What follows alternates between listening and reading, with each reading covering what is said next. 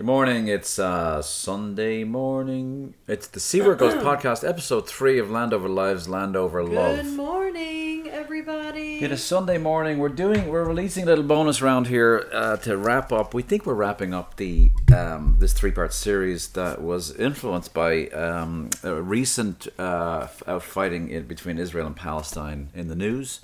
And we wanted to give a little historical background, and we also wanted to give a little theological background. So episode 1, if you haven't listened to it, you should maybe go back. I say maybe because I can't quite remember what we talked about. Anyway, go back, check out part 1, and then yesterday we released part 2, which was more of the physical history of the land, of the people, of the tribes there. Yes, and I just want to say that She made a mistake. I might have made a mistake in the term or the amount of years that Israel was actually in charge of that land, because there was the time of the kings, the 3 kings, and then there was the time of the judges. But the book I read didn't really list the time of the judges. But anyway, never mind. Sorry if I made a mistake. If you want to correct me, very cool. Yeah, I'm not a theologian, and just learning as I go. That's all I wanted to say. Apologize for any errors I may have made. Feel free to correct me and send me corrections. Yeah, and what's the email? Is there an email on the website, or how does that work? They can email me at bridgetRalph@sbcglobal.net. And that's BridgetRalph@sbcglobal.net. Yes. Now listen, if you have some constructive criticism, just suggest how it could be better. Don't be mean unnecessarily. Just let's rip our arguments apart, not each other. There's what I want to say. This is Brian Ralph, and that's my wife sitting over there, and it's Sunday morning, and it's 5 a.m. in the South Texas part of the world here. And Bridget is a Texan by birth, and she was raised in Silsbee, Texas, moved to Chicago, got a undergraduate in music from Columbia University, and then has been a fine full-time mom for a long time of 3 great kids, and is a full-time painter now, and sells paintings at bridgetbridget.com. That's right.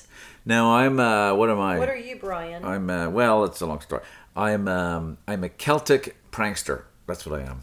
That's my new title. No, I'm an agile coach. I help businesses and software teams deliver software, and we don't have a whole lot of time for podcasting. So what we do is we just kind of let it roll and hope for the best. So that's right. And what else? I like that term, Celtic prankster. I like it too. That's a great name for like a podcast or a blog or like your tagline on Instagram or whatever platform you would be on. I think so. Yeah, I just came across that today, and did you make that up, or did you just this morning? Oh well, good. I like it. No, I didn't make that up. Actually, I got that from these British funny guys called Harry Enfield and Paul Whitehouse, and they did one of the funniest skits I've ever seen, where they imitate Bono on The Edge. Oh gosh, that's hysterical. And what's funny about it is they're 2 English guys imitating Irish guys, and when they do that, they pick the most leprechaun-y sounding Irish thing. And at one point, Bono, played by Harry Enfield, says to The Edge, "Look at you little Celtic prankster." And it was just so funny. Anyway, that's where I got the idea. But there's a whole other story behind that as I go on my own personal coaching journey. This is a podcast about coming out of evangelicalism. We've actually both had some pretty deep fundamentalist roots. And so it's coming out of some of that mindset. And if you are evangelical and you're concerned by us, please don't be. Just listen in. I'm not saying all evangelicalism is fundamentalism, but it definitely, evangelicalism sits on the chassis of fundamentalism. And anyway, I'm rambling on here. So it kind of sits above fundamentalism and kind of says we are not that. Yeah. And it feels like a place of freedom when you've left true fundamentalism. Yes. That's even more strict. Right. With more rules. And when you leave it and you enter evangelicalism, it can feel like a breath of fresh air. Yes. But you still don't realize that you've just entered into a whole new realm of rules and regulations and ideologies and things. Yeah, so I would argue that evangelicalism is really fundamentalism with skinny jeans, tattoos, and fog machines. That's really what it is. Yeah, it is. It's like a cooler version.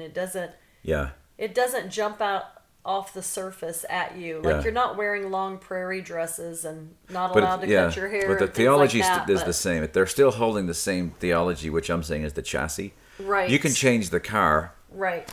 You can change how the car looks on the outside, but the fundamental is I'm using the word twice. The fundamental chassis and engine of that is the same. So, Now, does everyone listening know what the word fundamentalism means when we say that? oh yeah, it doesn't mean a suicide vest. It comes from it actually comes from a sequence of tracts, brochures that came out in the 1800s called the Fundamentals. Okay. By some theologians, and they were reacting to a liberal slant of theology where the scriptures were being pulled apart and studied like any other ancient text. And Yeah. that freaked them out, and because they were saying this is God's inspired word, all of it, and these are the fundamentals of the Christian faith. So that's where that term came from. Okay. Okay, so I today, did not know that. It's brand new information. yeah, so there's a fear now that we'll get too much in the weeds, and you can be the person who asks questions. I'll be talking most today. I will do my best. You're going to teach Like me. you did yesterday. And You you're taught gonna me teach yesterday. The audience. What are my microphone levels correct? Hello. Yeah, it's good. So where we left off yesterday was, it was the story of really the roots of the division of the family. Really, it's a division of a family. It's the Yeah. division of Isaac and Ishmael. Yeah. And then the division of the land. So you kind of got into that. In episode 3, we're calling From Powerscourt to Palestine, how a Dublin cult influenced American Christianity and foreign policy. So Which is fascinating. I think so. So That connection is there. it is there, yeah. So you probably wonder what Powerscourt is. Powerscourt's actually it's like a little mansion like Downton Abbey in South Dublin. It might be Wicklow near me, and I grew up going there quite a bit as a kid because they're beautiful gardens.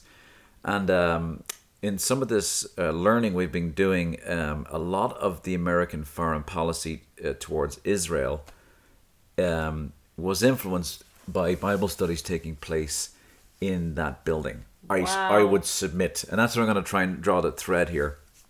Not because it's It's pretty crazy. it's my hometown. So I'm trying to think if I start from the beginning or if I start from the end and work backwards. I'll start from the beginning. You just got to trust that there's a thread here. So Right. So how does this Powerscourt connect with Palestine? So John Nelson Darby, born in 1800 in Dublin, Anglo-Irish priest, goes to Trinity College Dublin, which was a Protestant college at the time. I guess If it you've still never is. visited Trinity College in Dublin, you should go. It's gorgeous. It is. The Book of Kells is there. Lovely place. And it's in the centre of Dublin, but you should go there. But I think something happens in the classroom there because Darby's influenced by a professor there and he has some classmates. So, but he comes up with this theology that is quite novel and new at the time. And it's called dispensationalism. And I'm going to let you Google that. And you should Wikipedia what dispensationalism is, but it's basically looking at an overarching story behind the Bible where God works in these different dispensations and moves us through these ages and stuff like that. It's almost, as I think about it, it's almost like when we think of astrology ages, like the age of Pisces, the age of Aquarius, where we shift. It's almost like a theological version of that, where different things Yeah. are happening in the ages. So why is that important? It's important because what he comes up with in Dublin has heavily influenced evangelical theology today. Yeah. A lot of evangelicals would not even be aware of that. Right. I've been a Christian. I'm not a Christian anymore, but my whole life's pretty much spent in the Christian world, and this is the first time Yeah. that I did more than just like going to church. I like to read a lot of books Yeah. about theology and study the Bible and the history and all that, and I've never come across this information. Yeah. So Ever. Yeah. So a lot of it is. So what's going on in the 1800s here at this point? There's a few things going on. Let's just look at the context outside of Dublin. It's there's new schools of thought coming towards the Bible that are starting to question the sources of it. And as I said earlier, you're getting this pushback. So around this time, you start having these end times theology where people are getting very focused on the end times where Jesus Yeah. is going to come back and God's going to judge. Now, that focus has been around for years. Wasn't it around immediately It's always after around. Jesus It's always died? been around. There's always people predicting we're in the end times. Let's wrap But things didn't the up. disciples believe that Yes. Jesus was going to come back And actually before his they word, even died? and he said there. He said that's what he said. I'll be back before you die. Oh, he did. I think so. I have to find the scripture, but I mean, you could. Well, that was wrong then, right? Well, yeah. I mean, it's you have to go back and find the scripture, find out what was actually said. So, so I grew up Catholic. Mm-hmm. When I was 26, I became a born again Christian. Started going to evangelical church, and right away from Christian evangelical media on TV, end times was a big deal. Yeah. Welcome to church. Let me tell you about end times. Like that, there was never that. The Book of Revelation in our house was in the back of the Bible, and if you got a flower and you want to preserve it, you'd put it in the Book of Revelation. Yeah. Because the Bible was so heavy, it would press down what, the flower. Brian? Yes. I think that's the best use for that book. For the Book of Revelation. For the Book Have of a bunch Revelation of flowers back there. is just to smash flowers Huh. in it. Because other than that, I really see that all it has done is cause damage in the world. Yeah. So, So let's just use it to smash flowers, and that's about it. So as a Catholic, we wouldn't read it. In fact, it would be odd if you did. And looking back, maybe. And I don't think people should read it because they were like, "Oh no, we got a weapon here." It turns everyone into schizophrenics. It's almost like if you're a Marvel fan, what do you call that square cube that the gemstones, whatever you call them. I have no idea. When you come across one, you want to hide it and lock it up because it has such power. And I think the Catholics maybe were like, let's hide this book because if people start interpreting it for themselves, it's going to go nuts. And that's probably my dad would sit for hours at the table, and he was so focused on Revelation and Old Testament prophecies and all this stuff, and it really didn't do him any good at all. No, in his life. I mean, yeah, it's just you spend all this time focusing on the end of the world, and you're not focusing on. And I'm not saying everyone does this, but you're not focusing on what's going on in the day to day of your life that you should really be focused on. Yeah. Now, I mean, today's the first time that we're going to have someone on the show. A friend of mine called Donald Akinson. He wrote Exporting the Rapture. Can I say one more thing about Please. the end times? Yeah. Here's one thing, and we weren't going to discuss this, but talking about the end of the world is also, there are a lot of Christian people coming out, or people coming out of Christianity, and some staying in, but also realize that as children, they were very much traumatized by this theology. Can you hold? And I'm one of them. Do you want to discuss that later at the end? We can discuss it now. What I was going to say is I don't want to lose sight of that. What you're about to talk about, I want to add that in, so we can add it in an hour later. So let's what do you want to do? Hit it now because it's an important piece. Because there's literally people traumatized, by some of this theology that was born in Wicklow. So some people were not traumatized by it. Like some kids, I think, have the ability to hear that the end of the world is going to happen, Jesus is going to come back, and if you're saved, you get to go to heaven, but if you're not, you go to hell. And then other kids hear this, and it impacts them on a greater level. And I'm one of those people that it had this effect, because in my church, the end times was talked about in nearly every service. And there was a story in the Bible about the virgins, and if you were a virgin, you got to go. If you had, the virgins had oil in their lamp, and they would sing these really scary songs. It's actually like sitting in a live horror movie. And hang on, you were in these, or you heard about people? Children died. The days grew old. Oh my gosh! I wish we'd all been ready. I wish we'd all been ready. Oh yeah. Two men walking up a hill, one disappears, and one's left standing still. Yeah. I wish we'd all been ready. And you are literally sitting there freaking out as a child. Like, I would be so terrified that I wasn't going to have oil in my lamp. Which basically meant, like, do you have enough of the Spirit of God in you to go to heaven? Is that how they interpret the oil in your lamp? Yeah, How did you get more of the Spirit of God? Well, it's different based on what kind of church you go to. I'm guessing, yeah. So, in our church, it just meant, following all the rules of the dress code and all the holiness things you had to do, and reading your Bible and praying. So you're how old when you're freaking out like this? Oh, from 6 years old and up. So you're worried at the age of 6. You're stressed about if you have enough oil in your lamp. This is metaphorical, right? Yes, and I'm stressed about the second coming of Christ, the end of the world, war, Armageddon. And that because you guys are talking about that a lot in your church. Yes, we're talking about it over and over and over. Yeah. And this theology comes about what Brian is going to talk about the origins of this. So yeah. So I want to say because it's taught in Sunday school. Yeah. I often I want to talk seriously about triggers for people because often people give there's people have stumbled across this and there are triggers we're going to hit and it's going to cause physical stress in your body because some of you actually have PTSD from this. I'm convinced.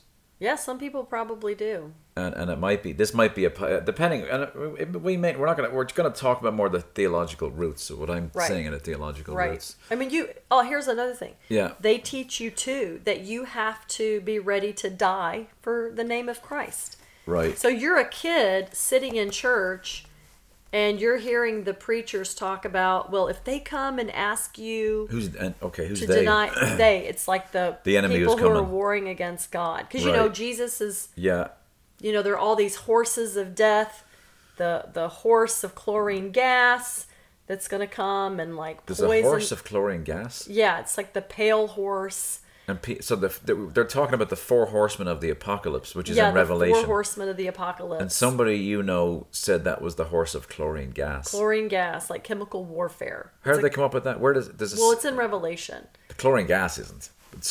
They say it's chlorine gas. Some backwoods preacher, no offense, now I'm not trying to be nice here, came up with that. And let me go back to that for a sec. So we talked about the anti-intellectual movement that swept through the States, and there's some great resources out there on that. Just type anti-intellectualism in America by Richard Hofstadter. Right. You can look at Total Truth by Nancy Piercy. Nancy Piercy's also good. She gets into it, but what happens is, and it's kind of important to inject this, is that there's a massive rejection of the seminaries on the East Coast during the time when there's Western expansion, and Western expansion's happening so fast that you can't get pastors to pastor these churches. So instead of sending them back for an expensive theological education where they're actually going to study the scriptures in Greek and Hebrew and theology, they say, screw that, we're just going to read our Bible and get self-trained, which I think leads to some problems. Right. But in their mind, it's like, well, it's true. I mean, you take it to its logical extreme. You have cases like we talked about. They started focusing more on emotionalism. Yeah, and the experience. Yeah. That's when you get these very spiritual churches that Yeah. do what's called shouting, which is like dancing in the spirit and speaking in tongues and healings, and basically they get you going as if you were like in a disco or at a football game. It's very effective. Yeah. Well, if you're not able or a to concert, like it's. But you need an outlet, though, right? Because if you're the other part of this religion is no drinking and none of that stuff. So right. You got to get your. It's your high. You got to get your high somewhere, right? It's your high, basically. So like you're not going out and having a cocktail. Because I went to a fundamentalist wedding. I'm telling you, I've been to funerals that were more fun. Yeah. I literally have been to funerals where I've laughed more than I did at that What wedding. does it mean you can't have fun without alcohol? No, that's true. Just to be clear, that's not true. I've had a lot of fun times without alcohol. But it wasn't just that. There was just a no. It was a no fun zone. Sometimes it was a no fun zone. But okay. Now let's go back to you because we're trailing off. Let's go back here. Okay, stick with us, folks. Let's start again. Okay, Mountjoy Square in Dublin and Angier Street are two locations where Mr. Nelson Darby starts these Bible studies, and he's looking at Scripture and he's tying things together that if I was to show you those Scriptures, you'd say, yeah, they seem to fit together. Mm-hmm. But you would fit them together because I just told you they fit together. Yeah. You probably wouldn't get there on your own, and nobody really did until Mr. Darby comes along. So either A, God equipped him with an insight to be able to finally tie these ideas together and tell us all, or B, he was like Joseph Smith and just tied a bunch of I'm going off the range there a bit. Okay, so let me interview, here's my friend, he's dialed into the show. I'm just kidding around. This is a book I've been reading, and I'm going to play excerpts of it. The first one is... What happened? I just wanted you to yeah. The first one is, it's from the book Exporting the Rapture by Donald Atkinson, and it's John Nelson Darby and the Victorian Conquest of North American Evangelicalism. If you do read this book, it gets a bit boring. It's only in the last 2 hours of the book. It's 20 hour, 16-hour book where it actually gets interesting. Let me play this section here of talking about a new doctrine that kind of develops in the 1830s. And again, the doctrine's being formed in Dublin and at Powerscourt. They're doing these Bible studies. So first section here, I'll just let you listen to it. How was it that a set of ideas and practices that were virtually unknown in the early 19th century become by the mid-20th century so dominant among North American evangelicals that they were taken as having been embraced forever, part of the primordial truth of Christianity? These consisted of a radically democratic view of acceptable ecclesiastic structures, an ecclesiology that was not entirely... All right, that's good. Ecclesiology just means the structure of how you set up church government. So the point I want to pull away from that is that people when you come into evangelicalism, you're exposed to some of these doctrines. And I want to just say not all of evangelicalism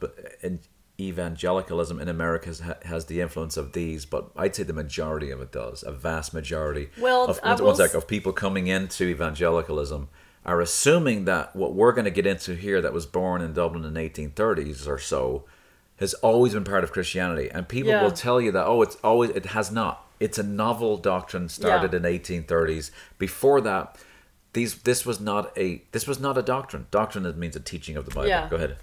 So like before 1830, if you went to some type of Christian gathering, you would not have heard this particular doctrine at all. The term rapture didn't even exist. Is the term rapture in the Bible? No, it's not.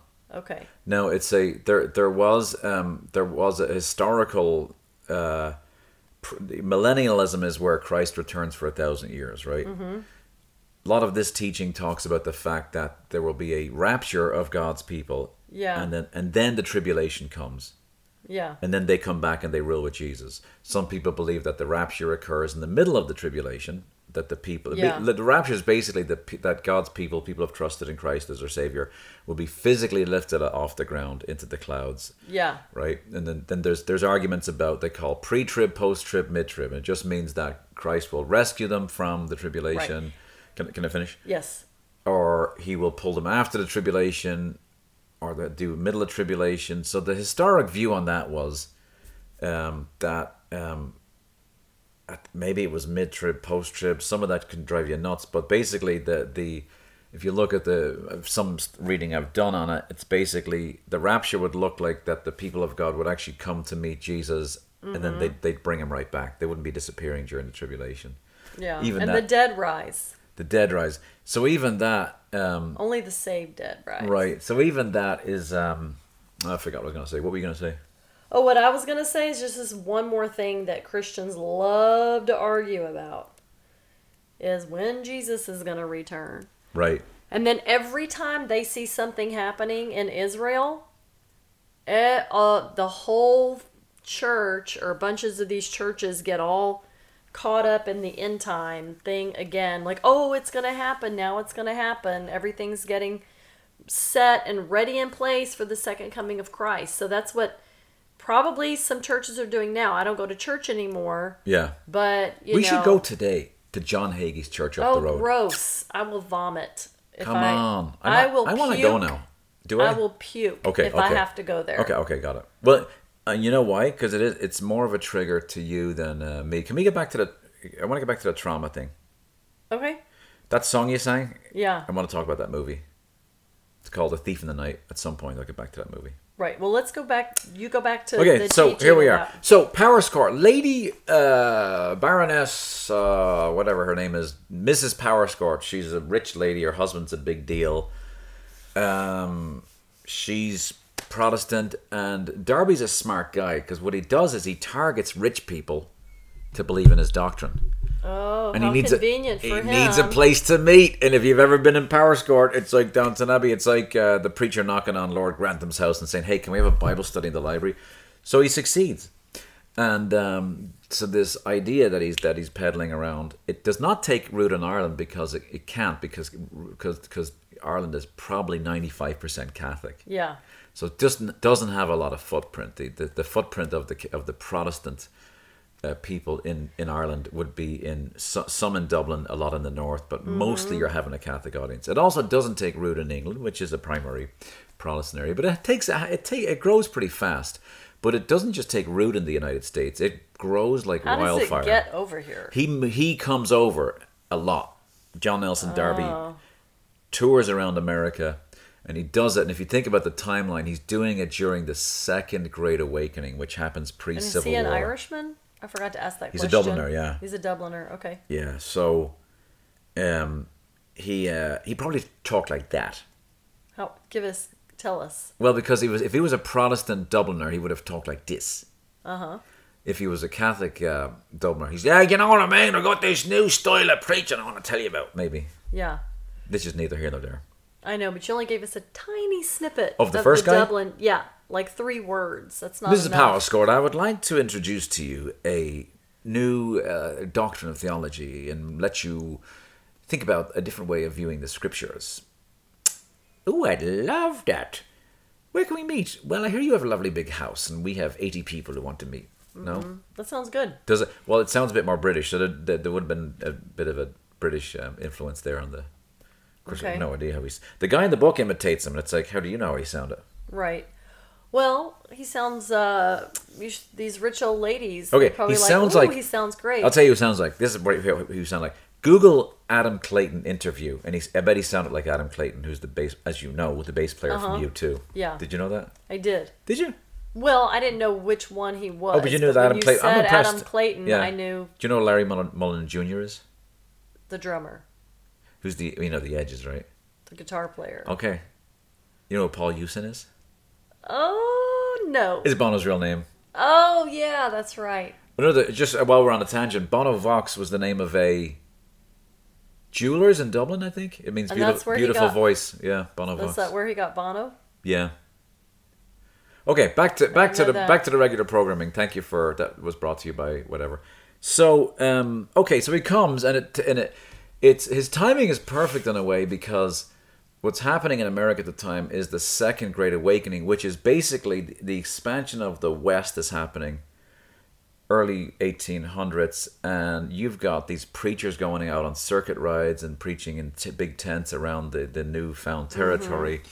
And I don't know if he's actually on those preaching things, but he's pretty much influential. So a guy who becomes a big fan of John Nelson Darby is a guy called Schofield, and he writes a Bible that might be one of our first study Bibles. And a study Bible is where you have the Bible, and then you have interpretation notes down below, where the person is interpreting what they mean. Yeah.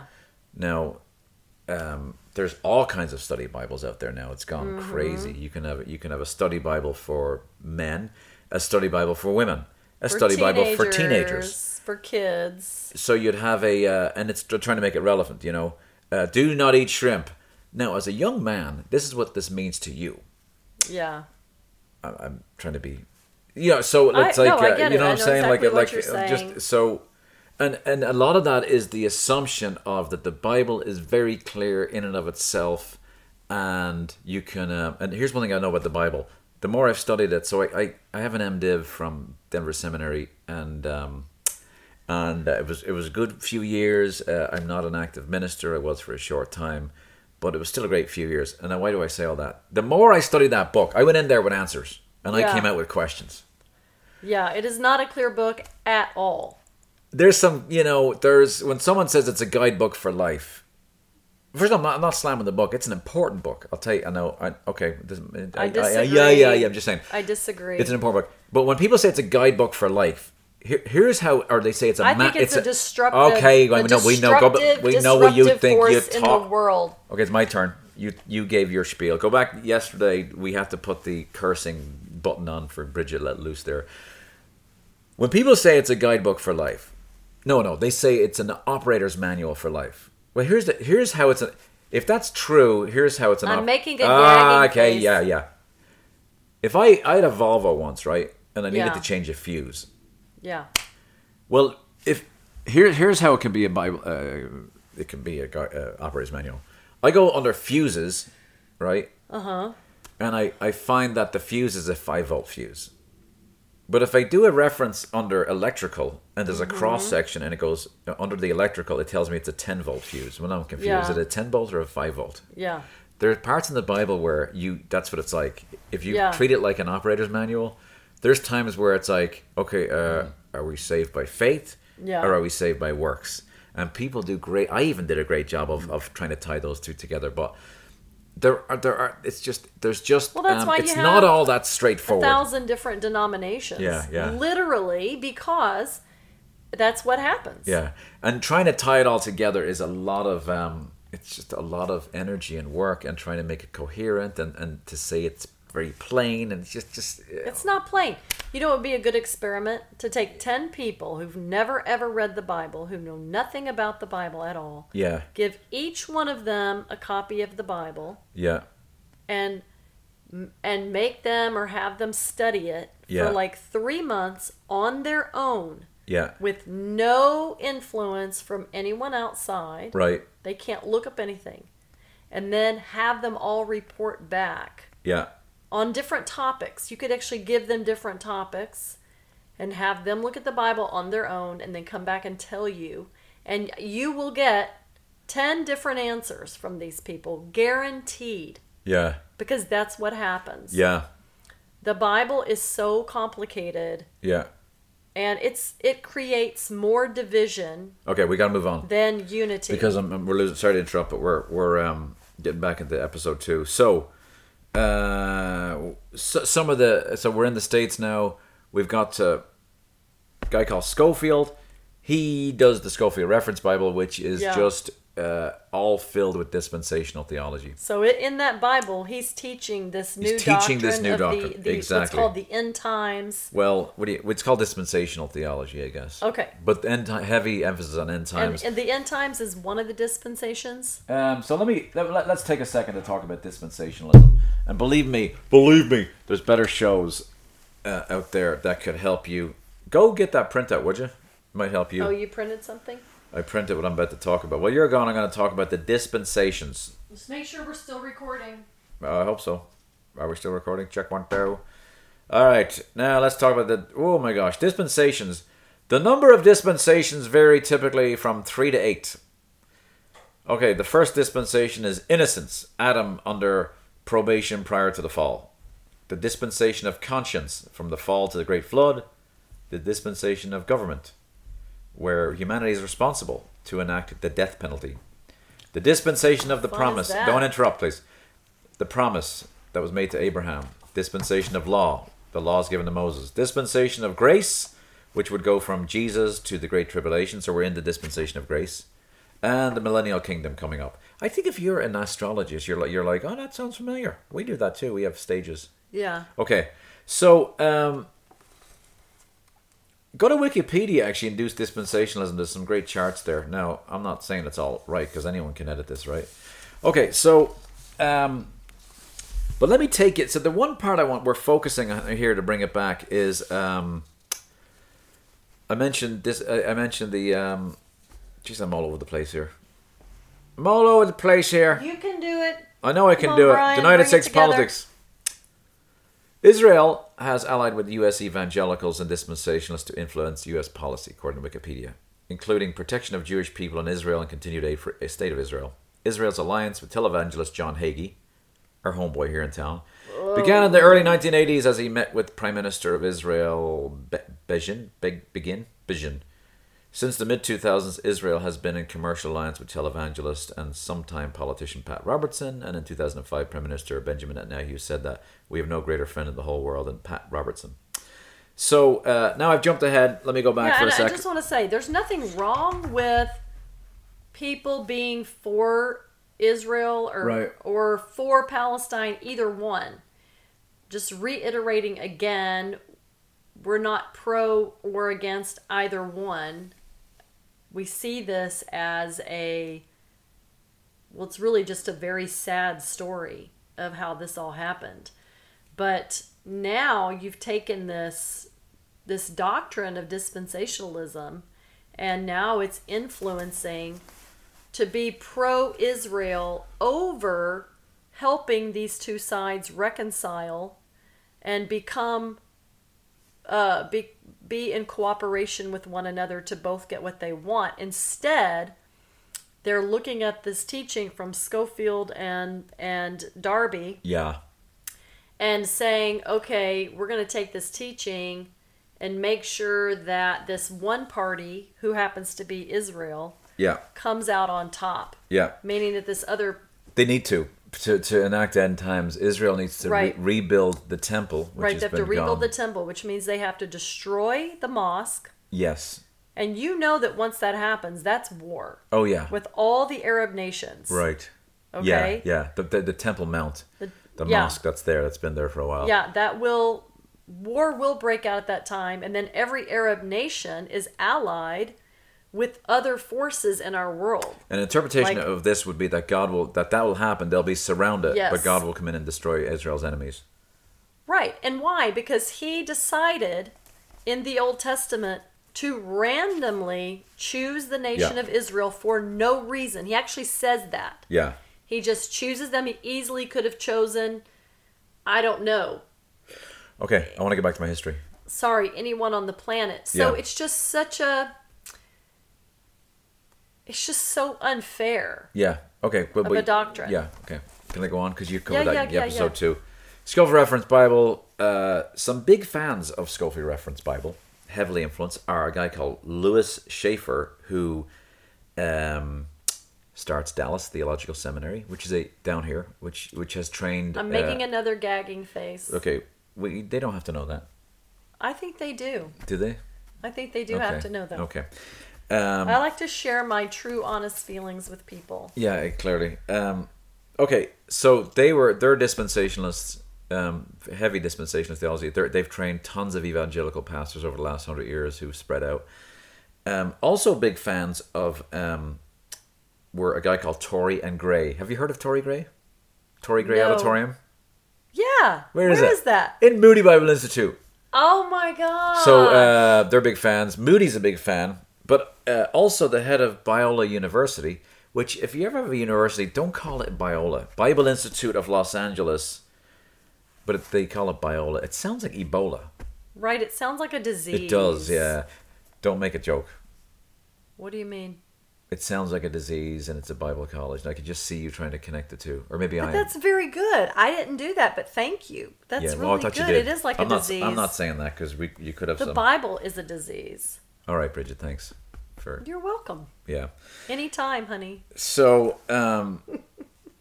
so what about that? So, guess who goes to Jerry Jenkins? He wrote Left Behind. Do you know where he's connected to? Moody Bible Institute. That's only because I told you. And then Tim Yeah. LaHaye, who's known to be a solid theologian. I don't know much about Tim LaHaye, but he was a theological oversight of. And I don't know. I don't know a whole lot about Tim LaHaye, but I don't think he's. By the way, Denver Seminary was not. I'm a proud alum of Denver Seminary. They were not big into this Left Behind thing. They would crack jokes about the Left Behind dispensationalist theology. Yeah, so they weren't very hokey pokey. They were not in that camp. I think they're solid scholars down there. Personally, you may not agree with their outcomes. In a future episode, I'm going to teach everyone how to speak in tongues. Okay, great. Yeah, It's a joke. Yeah. So the Bible Institutes were born around the early 1900s too. So now people could, instead of going to a worldly college where you get drunk and your kids burn all your money up, you could send your kid to a Bible college.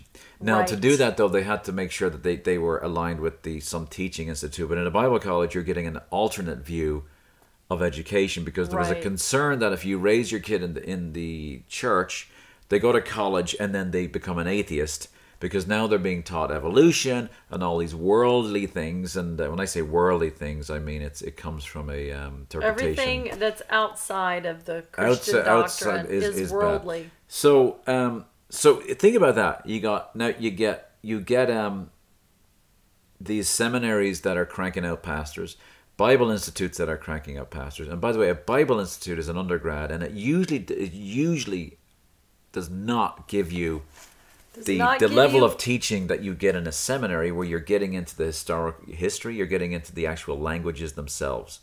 where you're studying how the nuances in the Greek. So you're not studying languages on the... Not in a Bible Institute. It's if you know a Bible okay. Institute that actually teaches you how to... I don't mean how to use software. I mean teach you how to parse a Greek verb and Greek words and how there's nuances there.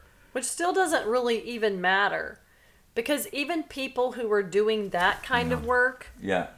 They still can... they're still coming up with all kinds of crazy doctrines. Yeah. I mean, if you go in it with doesn't even matter. Okay, so like there's a faith called Jehovah's Witness. Yeah. And they think that their founders knew Hebrew and knew all the languages, which that's a very controversial thing, and they say that they don't. They had a year of Greek, which we were told is enough to make you dangerous. I think it's all dangerous. No, but well, let's stay on the topic though. Right, we you're know what you taking think. people who don't speak Greek, who don't Right. speak Aramaic, Yeah. who don't speak Hebrew. Yeah. And that is dangerous. they act like They do. because they take a few classes Yeah. in the language, they don't even become native speakers. They're not living back Yeah, in the day when they're in a community So speaking good point. it. So it's not just the language. There's also the study of the history of the culture of Yeah. the times, what was going on, blah blah blah. Anyway, and that's then they think they can tell you exactly what it means. right. Yeah. So okay, so I think so. Now we come to a point where we have this Left Behind series coming out of these books, Yeah. heavily influenced by dispensationalist Yeah. theology. Talk about the rapture, but also this theology influences the evangelical church, which aligns itself pretty strongly with the republicanism. So you have people like I don't know what Trump's advisor Paula White. I don't know what she believes, but she's kind of way out there. Yeah. And you've got her who's being a spiritual advisor to Trump and possibly influencing his foreign policy, which there's got to be some constitutional amendment where it's like you can't just have any old whack job as your spiritual advisor when you're the president of the United States.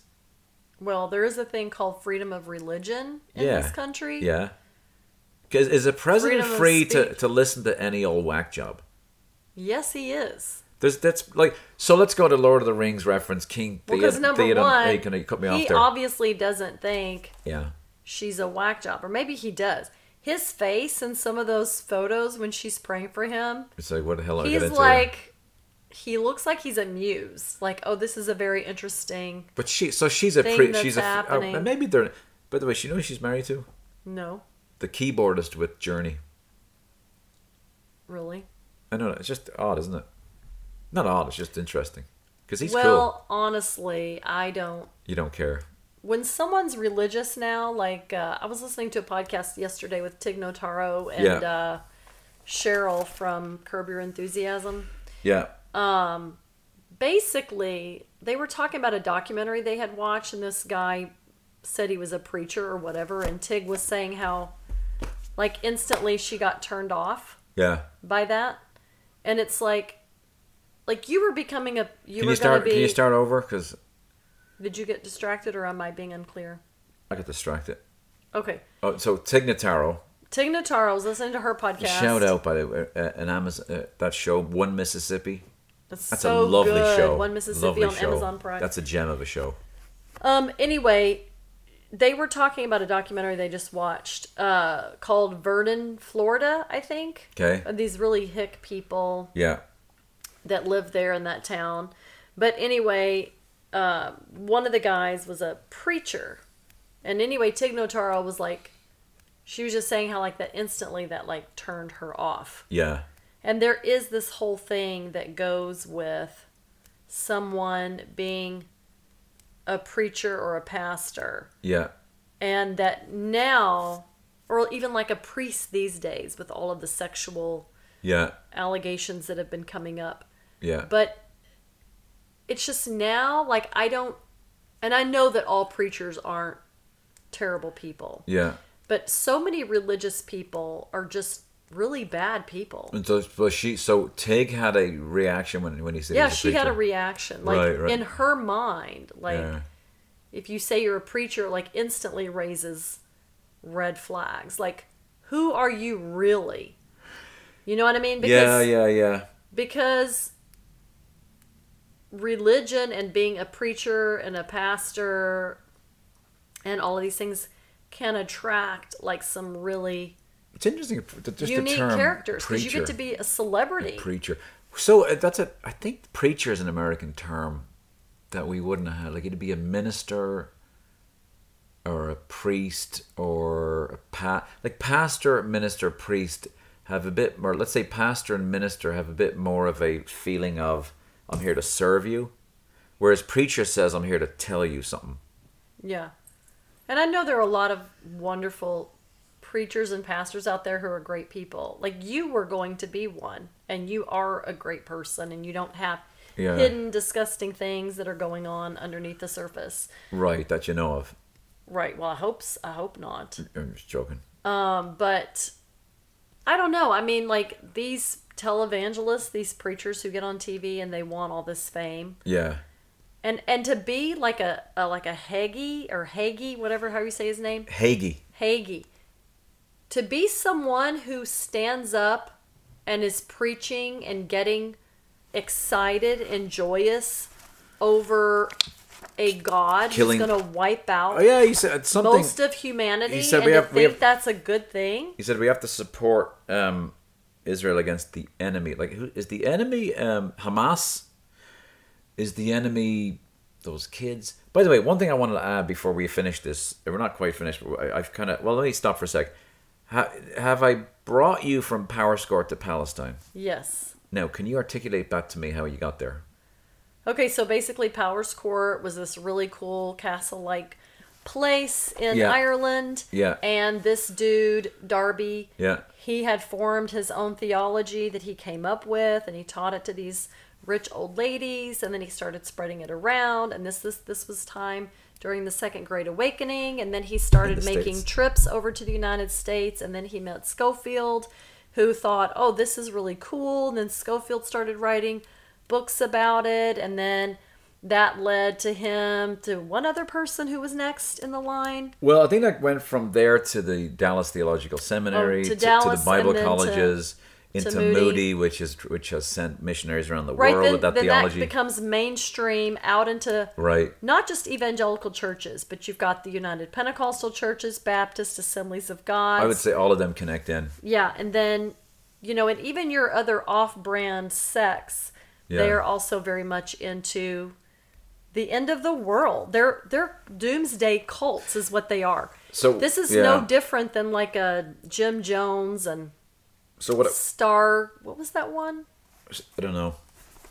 Anyway. What I don't think I've tied well together though is this theology around the importance of backing Israel. Well, I did press on it. Israel. I think I pressed on it where it's like that God will intervene for Israel, and they interpret Israel as not necessarily that they're looking at it as the state of Israel. Right. So if the state of Israel comes up with a policy that just seems so against the scriptures and so against Jesus' words about like loving your enemy, against being kind to the outsider, and all of that stuff, it's overlooked because it's like, it doesn't matter. We gotta we gotta back Israel at all costs. Right. And if you do that to the extreme, then you start to get when Arab people, Muslim people around the world start seeing young Palestinian children get killed. Mm-hmm. And you're going to have what I call the Tony Stark effect, and I'll talk about that in a second. That's and that is, well, let me explain it now. In the Avengers, in the Age of Ultron, Tony Stark is a weapons manufacturer. Yeah, and his dad makes these weapons. Right. One of these weapons lands inside of a building where these two kids, Wanda and their brother, whose name I can't remember, they become mutants and stuff. In Sokovia, and they're under the bed, and the rocket doesn't go off, and they sit there for 2 days under great stress waiting for this thing to go off. It never does, and they see the name Stark on it. And the reason I say that is because when the people in Palestine, if I don't know where those weapons are coming from. Yeah.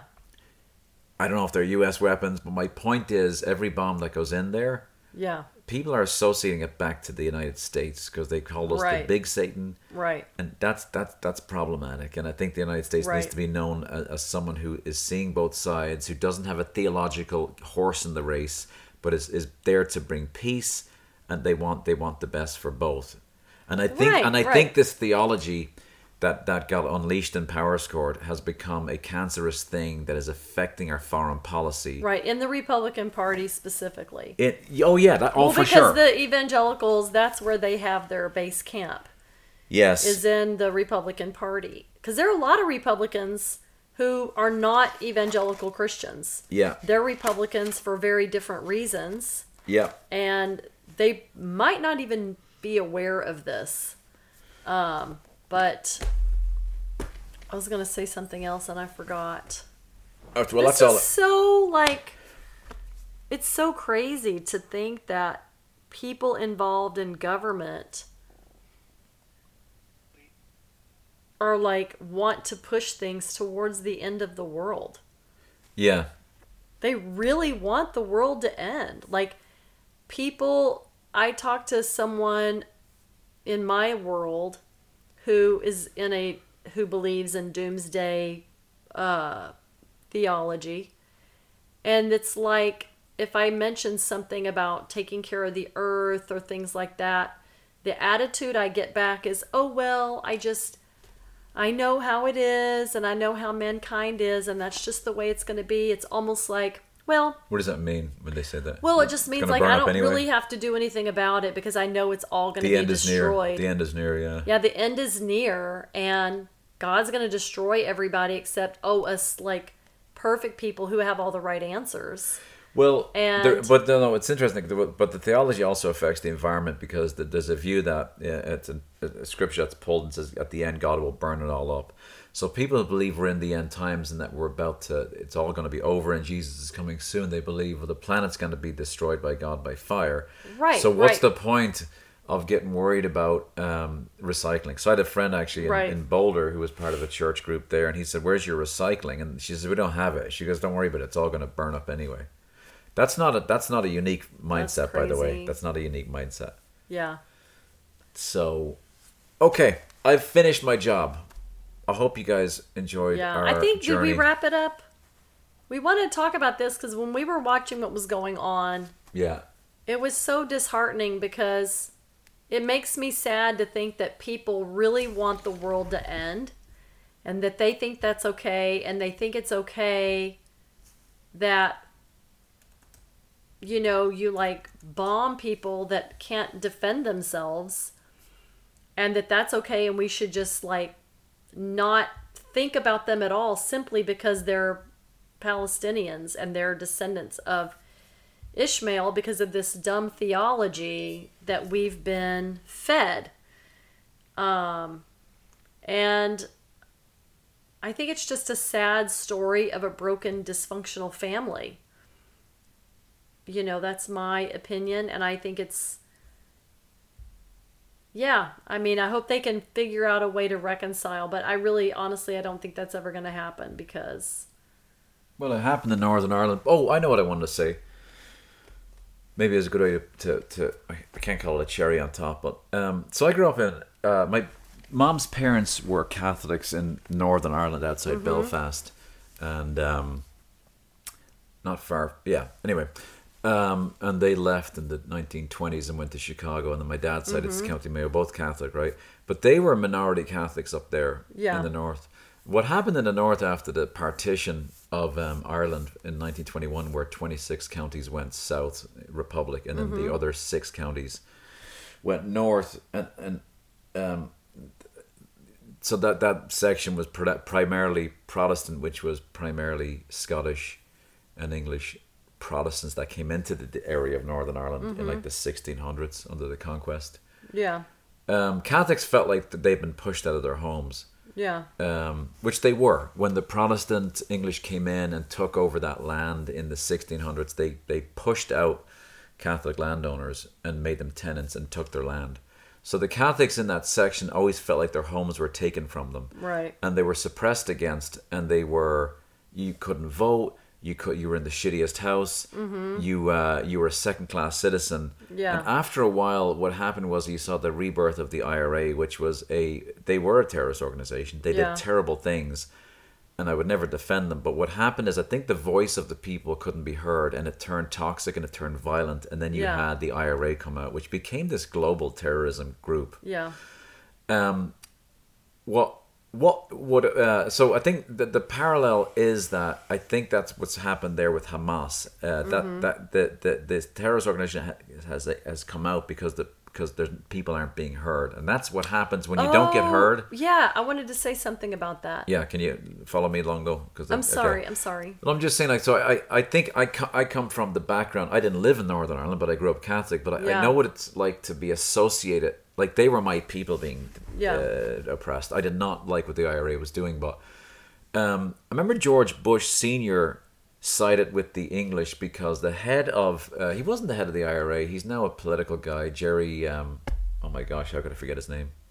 Jerry Adams came to the table to negotiate, and they had a peace deal that they did in the 90s, but I remember Bush saying, we can't have this terrorist guy come to the table, and because England's our friend. But my point is, what if America had backed England during all that? How would we have felt? How would Catholics have felt about America sticking their nose in? So I think the parallel there is that you do have these people who are being locked in there, and feel like they're living in hell.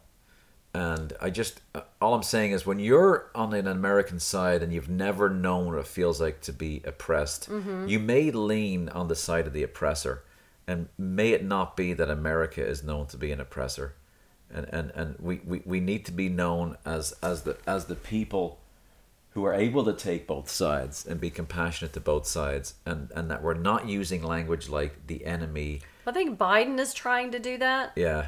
But it's really hard because we're not dependent anymore on Middle Eastern oil, which is a good thing. Yeah. That gives us more negotiating power in that area of the world.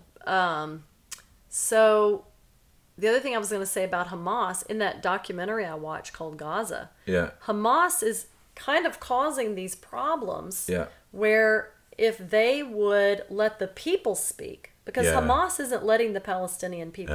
Interesting. They're not letting them speak. Yeah. And the Palestinians, all they want is their freedom. Right. To move about the world freely. But Hamas, and I need to study it some more, but Hamas is basically messing it up for them. Right. And, so it'll be interesting to see, like, if the Palestinian people could get rid of Hamas. Right. That might change the whole nature of the negotiations and what. I mean, the IRA did go away. I don't know if they'll come back, but they did. When I say they will away, it stopped. The violence stopped for a few decades. I don't know if it's with Brexit, if it's sneaking back in, but I'm just saying there is hope. It's not through through violence. Right. And what we didn't touch on too is the other side of the equation, that in the Muslim, some of the radical Muslims are also anti-Israel. Yeah. So you have that whole thing too, where you have these two nations against one another, just like the Catholics against the Protestants. Yeah. And again, what does it cause from? It's a division of religion. Well, and I see in the Irish thing, it is and it isn't. The Irish thing, it's also about land. And land. Give me it's back land like too. You kicked Here's me out of my land. home. So it's almost like they go hand in hand, land and religion. Yeah, when the Catholics tried to take their land back, Cromwell came in and flattened them, and because the story's coming back where there's thousands and anyway. All right, I think we've said enough, and we're going to wrap it up. This is the end of our episode 3. Okay, and would you like to wrap it up on a high note?